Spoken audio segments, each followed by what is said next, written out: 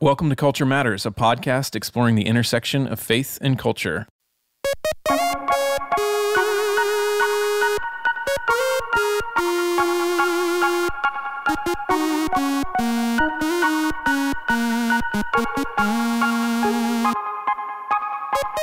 I'm Adam Hawkins, joined by my friend and co-host Tamarcus Ragland, and today we're really excited to have a conversation with pastor and author Isaac Adams about his book, Talking About Race. Here at Culture Matters, we believe that God loves all without showing partiality to any. We believe that the gospel is the answer to racial strife, and that as Christians, we have to be able to have difficult conversations about race if we ever hope to be unified under the banner of King Jesus. Today, we get to discuss Pastor Isaac Adams' book, Talking About Race, which shows us how to do just that. Pastor Isaac, thank you for being on the show. Thank you for writing this book. Thank you for taking time, man. Hey, man. Thank you for having me, fellas. Yeah, absolutely. Typically, to show you honor, we introduce you, but we've actually found it more interesting to have guests introduce themselves lately because they say interesting things, and you know what they choose to highlight and not highlight is always interesting. So tell us a little bit about yourself. Oh, man. Wow. Let's see. I'm pastor now in Birmingham, Alabama, where I never thought I'd live. I'm married to a woman who I don't deserve. I have 3 kids who look like little balls of peanut butter on wheels.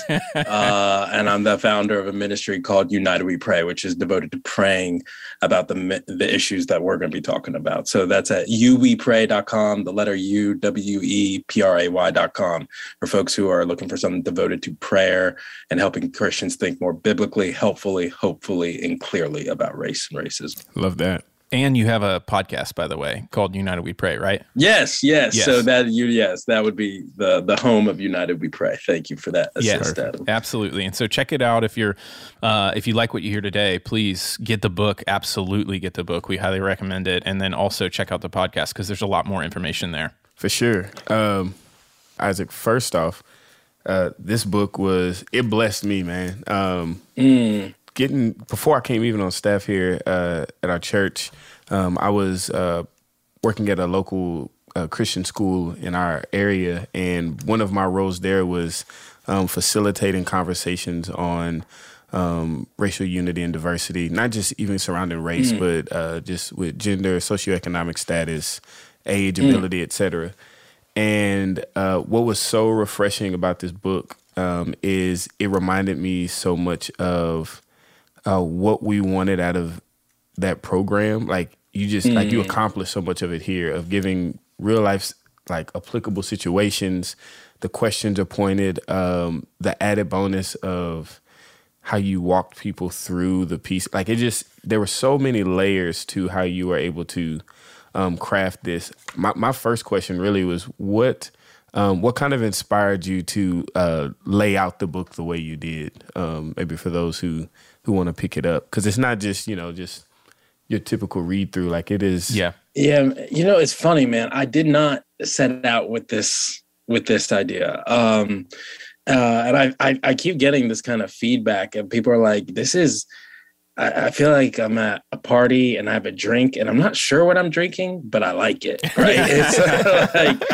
It's like this weird blend, I suppose, its own animal. Yeah, you're exactly right. Basically, what we have is kind of parable, then pastoral application, right? Pastoral kind of counseling session, as I call it. And why I remember I was working, I've been kicking around a book on race for a lot of years now.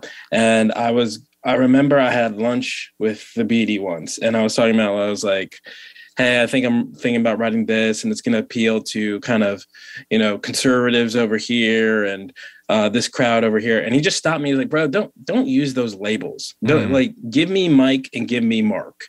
And this is what Mike believes. And this is how, his anxieties in life. And this is, Mark's stress, and give me Tim and give me Tom.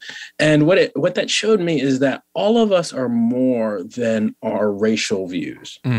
we're people. We're made in the image of God. And so we're more complex than people can't be reduced to their political ideologies, whatever they may be, their racial perspectives. There's more going on inside of us than that. Right. And that's part of the reason these things are so hard to talk about.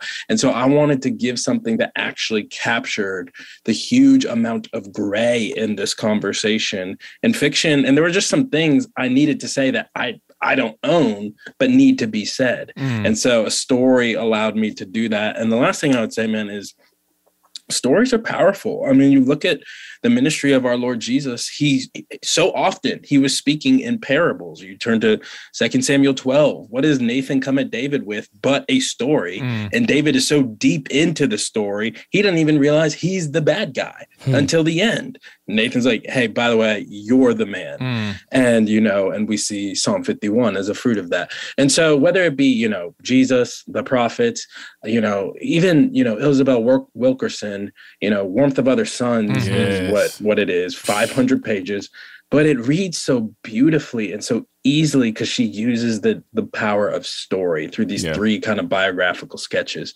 And so I thought that would serve me well. And it's truly the last thing I'll say about this. It's funny. I sent out like kind of manuscripts of the book to folks who agreed with me and folks who don't. And I thought kind of the second half of the book, which is more kind of didactic, straightforward stuff, was the real gold. And all of them came back and said, hey, second half of the book, it's nice and well. It's the story where you get me. And so I said, well, let's run with this then.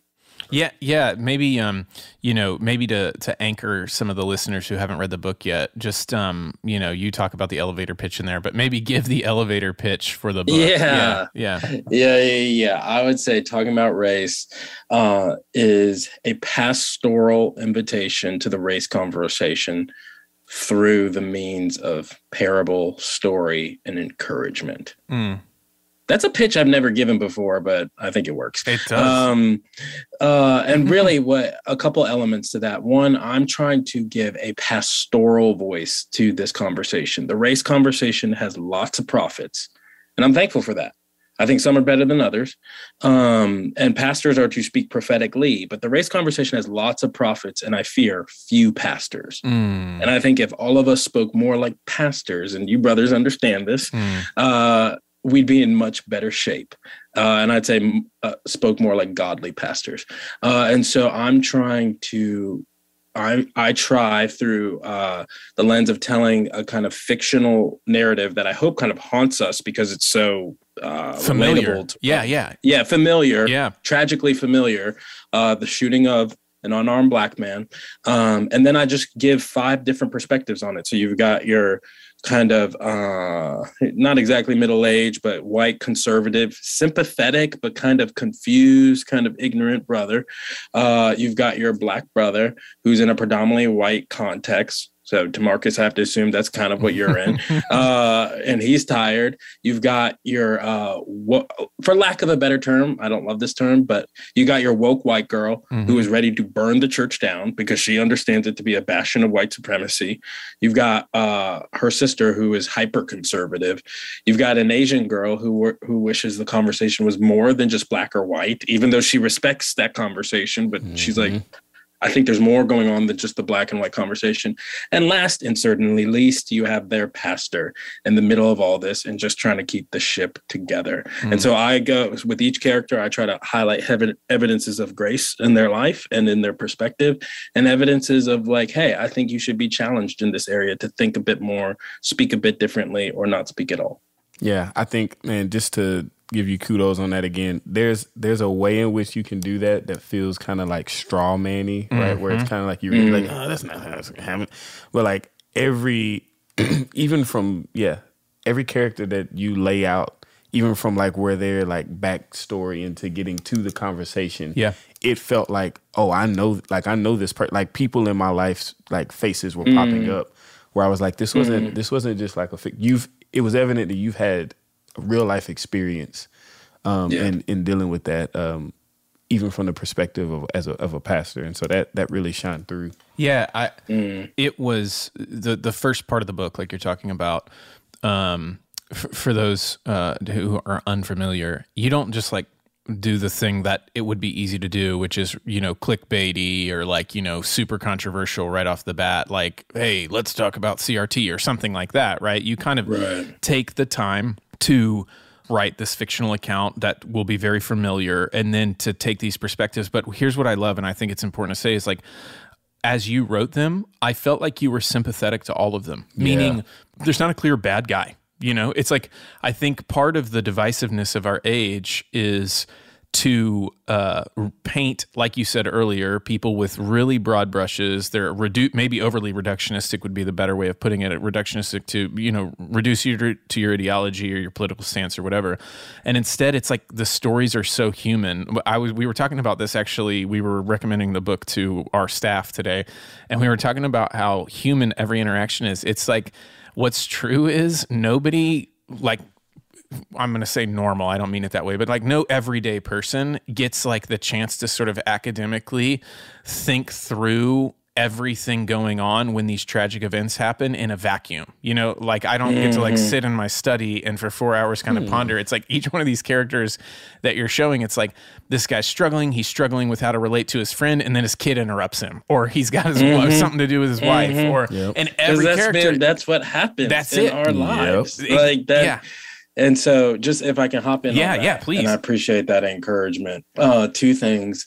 Number one, it's funny. I knew God was being gracious to me when, again, I sent out the book for review, and I had someone respond to me. There's Jonathan Lehman over at 9 Marks, and he said, he's reading this chapter, and he's like, it's not clear to me who the villain is. And I think he meant that as like, you need to make it clear. Right. And I was like, oh, yes, that is exactly what I want. Because truth be told, we're all the bad guy in the story, and Jesus is the hero. Man. But more than that, it's just, it's not actually that person on the other side of the aisle. I disagree with points 1 and 2 that they say. I think point 3 is reprehensible, but point 4 and 5 are actually pretty decent points they're making that I should consider. And, I can either just reject them as a white supremacist altogether and learn nothing of their perspective and we'll grow no closer together. Or I can take points 4 and 5 and say, you know what, that's useful for me and that's challenging. And the last thing I'll say on that is 2 Timothy 2:24 is super clear. The Lord's servant must be kind to everyone. Everyone. That does not come with an asterisk that says everyone who happens to agree with my racial perspective. No, we have to be kind to everyone. So in saying, I just appreciate and I'm thankful for that feedback that I was sympathetic, because I was at least trying to be like, dude, I think this perspective is jacked, but it's a legitimate perspective. Someone can actually hold it and still be bought by the blood of Christ and actually even still be pretty godly. And so we just got to wrestle with that honest fact rather than just treating them like we treat people on Twitter and they're dumb. And if they just open their eyes, they'd see all this. And I think what's so brilliant, the book is called Talking About Race. And what's so brilliant is you just said it right there. You actually show us in an age that does not know how to talk to each other anymore. I mean, I know that's a strong statement, but we talk a lot about social media on here. We talk a lot about, we have been backed into our corners. We get the 140 character of Twitter soundbite. It's easier to paint somebody as an enemy. And what you're really doing is you're saying, okay, brothers and sisters who have been united by the blood of Christ, this is a really big issue. It's sad. There's sin, and we're gonna be biblical about it. And so we need to figure, if you can't have this conversation in the church, where can you have it? And so then you show us the way forward, which you just did. This idea of kindness, this idea of seeing the other person, this idea of, hey, I may disagree with you, but I'm not going to do the ad hominem attack and just call you a name and dismiss you, but I'm going to try to fight for clarity and dig. And so maybe the question I have that comes out of this is, in your research, as you're writing the book, in your life experience, obviously, what do you think the biggest impediment to Christians, what do you think is the biggest impediment to Christians talking about race or having racial conversations? Yeah, man, I saw that. Like, y'all were kind to send me the questions ahead of time. I was like, oh boy. Because here's the deal. So the fundamental question, maybe this is a different kind of elevator pitch. That's great. Yeah. Fundamental question I'm answering in the book is, why is it so hard for Christians to talk about American Christians in America, to talk about race with each other, right? Mm-hmm. And so in setting out to answer a question that asked why, I saw that there were lots of different answers. Surely some of them bigger or badder than others, but still, these factors all, when they coalesce, when they compound on each other, they make it really difficult. So, of course, the Christian answer is sin, but that sounds like a Sunday school answer, not super satisfying. But James says, why do y'all have quarrel and beef with each other? Because y'all got sin. Your passions are at war within you. But James doesn't stop there. He goes on to name other pastoral concerns. These workers are being oppressed in the field and their blood is crying out. So James is not shy about bringing up legitimate things that have happened in this context that are unjust and wrong and oppressive. Right. And so anyway, to answer your question, I try to give lots of reasons why, because, the biggest reason for you, Adam, might be a different reason than Ty's biggest reason. Right. Ty's biggest reason for not talking about this might be he's tired of having to explain himself to a community that in theory welcomes him, but on this they are so antagonistic it's not even funny and it's super discouraging. Your biggest reason might be legitimate fear. Just fear, a fear that I'm going to hurt Ty, fear that I'm going to say something wrong, fear that I'm going to be labeled a racist, whatever it may be. We can talk about whether or not that fear is justified, but it's there. And Satan gets in those crevices of suspicion and he turns those into canyons in the church. Yeah. And he will exploit that fear all day long. And he will just say, you know what, Adam, don't say what you really think. Just come to church, wear a mask, metaphorically speaking. We should talk later about the title of the book and but wear a mask. The poem. Yeah. Yeah, right. Let's talk about that. Wear a mask, metaphorically speaking. The church will just be a masquerade ball. Y'all don't really have to know each other, don't really have to like each other. Just play Christian and go home. And Satan would be pleased with that. And the world will see nothing of what Jesus is actually like, nothing of how strong his gospel actually is. And I just refuse to believe that the world can figure out this conversation, but those who are indwelt by the Spirit of God can't. And so, I don't even know what question I'm answering anymore, but so in terms of what are the biggest impediments? Fear, legitimate fear in many cases. Ignorance is a huge one. I mean, the fact that our society, I'm smiling just seeing you two brothers host this podcast. But the fact is, by default, so many of our communities are segregated. We just don't know how another community operates, what they've been through historically. Race is a painful topic. It's not a painful topic for everyone. So some people can treat it pretty abstractly. That hurts people. Fear, ignorance. And the last one I'll throw out is we just have not thought well about it. Just generally, so many Christians I find just have not spent much time thinking about this issue. And I think if we just love the Lord with all our strength, heart, soul, and minds on this topic, we'd have very different conversations, because thinking requires listening, it requires reading, it requires learning history, all these different things that, frankly, the speed of our Twitter world discourage. And so it makes it really tough to talk about really painful things. It's a really important concept that you weave throughout the book, and you talked about it just now, the mask. What's interesting is so that poem is gold. I was the poem that's referenced at the beginning. You got to pick up the book and check it out. But first thing that came to mind when I thought about it, the Fugees have a song on there, one solo track, The Mask, and they kind of reference this. And I've always heard like that concept from a minority perspective. But what's interesting is you weave it into, like, not only is there a minority mask, there's a majority mask. And there's a way that we can all kind of move about and walk through where we're not bringing that full self or that full conversation or that full openness to this conversation that can impede that true community, as you just alluded to. I guess maybe part of me was wondering what led you to kind of incorporate, because I think it goes back to how sympathetic you were in so much of it as you talk through all of the different characters. What kind of caused you to weave that concept of the mask through the book? Man, that's a great question. I'll answer it only if you let me encourage you guys, which is to say, I've had tons of interviews, and you can tell which ones the dudes, the interviewer has not read the book. And you guys have clearly read the book, and you're getting such a better interview because of it. So well done, brothers. This thing is common courtesy. Out, bro. Yeah. So, okay, the mask. Yeah. Here's the deal.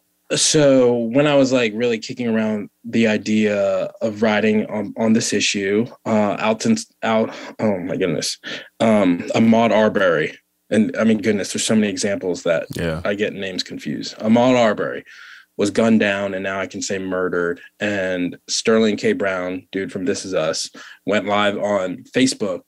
And this is right at the outbreak of COVID. And he went for a run. If you know Arbery's case, you know why that's pertinent.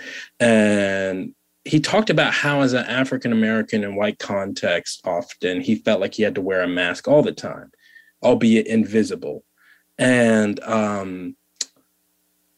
that just so resonated with me because the Fugees or Paul Laurence Dunbar, who writes this poem called We Wear the Mask, and whatever it is, I'll look it up real quick. 1896, right? So here we have 100 years ago, this same experience being talked about by minorities. And I thought, you know what? As a pastor, though, it was clear to me that the people who come through my door who look like Adam, they were also wearing masks. Now, they might not be wearing them for equally good reasons or with equal amounts of difficulty, but the very, front they put up of like, I have no questions and I have no thoughts about this or no hesitancies about the stuff you're talking about. I'll just pretend. And woe is me because I'm white and you must be right because you're not. And so that's a mask. It's a sham. They don't really think that. And so originally I wanted to call the book We Wear the Mask. And then COVID happened. And the publisher was like, yeah, that's just not going to work. And he was right. And so, but I think what we see in this is often, this is the beauty of diversity. Is that we learn from each other. And there's so much you learn from how God and his wisdom and sovereignty, from the sufferings of African Americans in the African American church throughout the tradition of the evangelicalism and just Protestantism in America from African Americans, who you just learn a lot about suffering from them. Why? Because they suffered acutely and the most in certain regards. And so what you learn about prayer, I mean, you learn so much. I mean, Francis Grimke, this African-American 19th century pastor, he's quoting the prayers of slaves from the cotton field. I mean, you just learn so much from that. And so likewise, looking at this, minority experience in the race conversation, I think we all learn something about how we all function. Because it actually, ironically, is a pretty unifying thing. What Paul says, no temptation has faced you except what's common to man. So we all have a temptation to wear these masks. They're different masks, but we wear them nonetheless. Yeah. And we've got to learn how to drop those masks if we're going to have some honest and real conversations. That's beautiful. There's a million things I want to ask you, but staying on the topic of the masks, and maybe we're jumping a little bit practical a little bit early because there's more questions we should ask. But you address this and you address it in your encouragement, but just asking while we're on topic, how do we take off the masks? You mentioned a minute ago, the impediments, the mask we wear, somebody's wearing a mask because they're afraid. Somebody's wearing a mask because they're ignorant and they're actually aware they're ignorant and they don't know what to say. Somebody's wearing a mask because they're tired or frustrated or whatever it might be. Those are real reasons to put a mask on, right? Like I'm not saying they're good. I'm not saying ultimately we want to wear masks. I'm just saying it's legitimate, I think was the way you put it. maybe it's not safe in every situation to take a mask off. I don't know. Maybe it is. Or maybe that's what we're fighting for. But I guess my question is, how would you advise that we start taking these masks off and having real conversations with one another? That's such a good question, man. Someone is going to have to come to the table humbly and vulnerably. Yeah. So a way to kind of rephrase your question, a short way to answer your question, if you're asking, is there a way to do it that's safe and risk-free all the time? The answer is no. Yeah. Someone will have to expose themselves to risk and personal injury. And you know what? That sounds a whole lot like love, doesn't it? Yeah. I mean, like, that's what C.S. Lewis says. He's like, yeah, if you never want to get hurt, don't ever love anybody.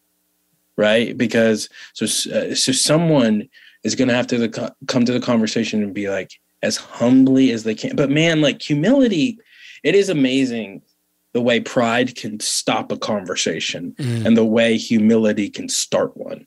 Humility is like a superpower in the Christian life. I mean, if someone comes and says, listen, I am terrified to say this. I don't even know how to say this, but I love you and I genuinely am trying my best. Will you please just hear me out on this? What Christian is going to say no to that? And if someone comes in tears and just like, look, I don't even know if I'm right, but what you said was really hard for me for this reason. You might not know this. This is my history on this. So what I would sum it up is the way to take the mask is to explain dreams, hopes, and fears. Rather than let's talk about these 15 diagnostic abstract tenets of CRT and the ways I think you're unwittingly espousing them. Or propagating them. One of those kind of conversations puts people on their heels and makes them defensive, or if someone comes at you with a lot of anger, Proverbs can be clear, a harsh word stirs up anger, but a soft answer turns away wrath. And so what we want is to be soft and humble in conversation and say, brother, I just don't understand. Sister, I just don't understand. And that, you'd be shocked, man, will change the entire flavor of the conversation. That's so helpful. And you touched on something, you said something about, I want our church to do XYZ in terms of dreams. And our church in particular, but I think a lot of churches they want, at least if they were to put their aspirations out there, they want to fight for this idea of racial unity, used to be racial reconciliation, the language is changing, but the idea of saying we believe in the church that God talks about, that is free from partiality, that is that is diverse. And we talked a little bit about it last time to say, man, maybe diversity doesn't need to be the goal. Maybe the fact that you just talk about this, right? If you live in suburbia and your neighborhood isn't necessarily that diverse, maybe the goal isn't to try to have a 50-50 diverse, congregation, because that's not going to happen because of where you live. So maybe something else is going on, or maybe there's something else churches can do. And so I guess that's what I want to put to you. What do we do? How do we enter into, I think we're coming back to it, right? Midterms are about to be up. Then there's going to be another contentious election in the next couple of years. And we all remember what that was like a few years ago. And how do we avoid the politics, see people, and love each other like Christ loves us? How do we do this? I thought you were going to give me a Baptist alliteration. Man, how do we ignore the politics, see people, and progress positively? Something. I was like, there it is. There it is, man. Oh, that's great. It's always the third point too. The second one always comes. Right. It's like, I got the alliteration. And break out the thesaurus. The third point. That's right, man. It's a great question, man, because you're right. We're in a time. I don't know if it's more kind of peace or ceasefire of like, okay, we're all just recovering from 2020 still, right? And we're just trying to make it. Yep. But and things are running around the corner, and then now we're having this conversation with about Roe v. Wade and, you know, all of these things happening, Ketanji Jackson being put on the Supreme. So it's, you know, we can see it broiling yet again. And you're right. I mean, different churches are going to have different responses, right? So there's a few things I lay out that I won't rehash here, but if folks are curious, if you're looking for kind of a plan of action, I'd look to the pastor's chapter specifically for things you can be doing, which is like holding the gospel central, making space for differences that are not the gospel. And so, you know, so often we act as if to be a faithful Christian, you must agree with me on X or Y or Z that scripture doesn't explicitly talk about.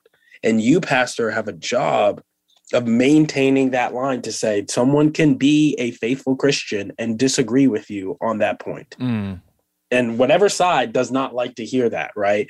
And there's a great, you know, it's just such a subtle slip that happens that says, you know, I forget all the steps, but basically it goes, it's just not a far step to say, hey, here's what I think about X or Y. Here's what all Christians should think about X or Y. You are not a Christian if you do not think X or Y. Right. And it's just this slow, but very quick at the same time, small steps we take. So you want to make spaces. You want to make space in your church because that's the actual diversity that's allowed. And here's what I would say. If you're going to have that kind of diversity, it necessarily means you will have the kind of contention we were just talking about. I think a lot of pastors and churches get discouraged when they have the kind of, you know, the horns locking in their church. And I'm like, hold on. That's actually a sign of life in your church. That actually means you have difference of opinion in your church. And that's a healthy thing. So rather than just be super discouraged about that, pastor, I wish we just had peace. I know what you mean. Intention is really, you know, not fun to lead through, but praise God for that. Because if your church never disagreed about anything, it's like, it might mean because we're all the same. And it doesn't really, we might even be in this room without Jesus because we all just like the same stuff and we make the same money and, you know, we play on the same soccer team. So I want to be slow to just look at tension as a bad thing in that sense. I'll throw out one more thing. It's so simple as to be embarrassing, but I think the lack of it is an indictment on us. You can pray about it a whole ton. You can start praying about it a whole ton. Church, we're going to have a prayer meeting next week. Midterms are in 2 years, and we're not going to be caught flat-footed about it, so we're going to start praying about it right now. And you can just have your members pray lots of good and different things. Lord, we pray in 2 years we wouldn't hate each other. Amen. So that when 2 years comes, like, hey, sister, you sent me that email. Remember we prayed about this, you know, and I just find that so often we want to do rather than ask. And hear me, I'm not saying there's not things to do. There's not, you know, things to be equipped on. There's not books to read. Like I wrote a book. I would love people to read it. But what I'm saying is that as we stand at the foot of this Mount Everest of racial strife, Jesus was very clear what to do about mountains. Ask me and you can move it. But you can't move it without asking. So often we like run up to the foot of the mountain and just start pushing. And again, I'm all for that, but I'm not for prayerless pushing. And I think, you know, who was it? Was it Rutherford who said, Satan fears nothing of prayerless studies, prayerless work, prayerless racial reconciliation efforts. But when we pray, he trembles because we're actually tapping into the power that can truly help us. So those are just some baby steps I would give and some basics. And I fear a lot of people think they've graduated from the basics in this conversation when really they haven't. So I'll leave that sermon there. Yeah, that's beautiful. And it's so true. And so just to wrap up, what we just heard was keep the gospel central, allow room for disagreement on things that aren't the gospel, and pray. And it seems like a simplistic formula, but it seems like one we often leave behind. And so thank you for that encouragement. Pastor Isaac, thank you for the work you're doing. Thank you for leading your church faithfully in many ways beyond just the racial conversation, right? You do a whole lot. This is one conversation, an important one, but we're thankful for you and we're thankful for your work, brother. Yeah. Grateful for you, brothers. Thank you for having me on. No, thank you for being here. It's a pleasure.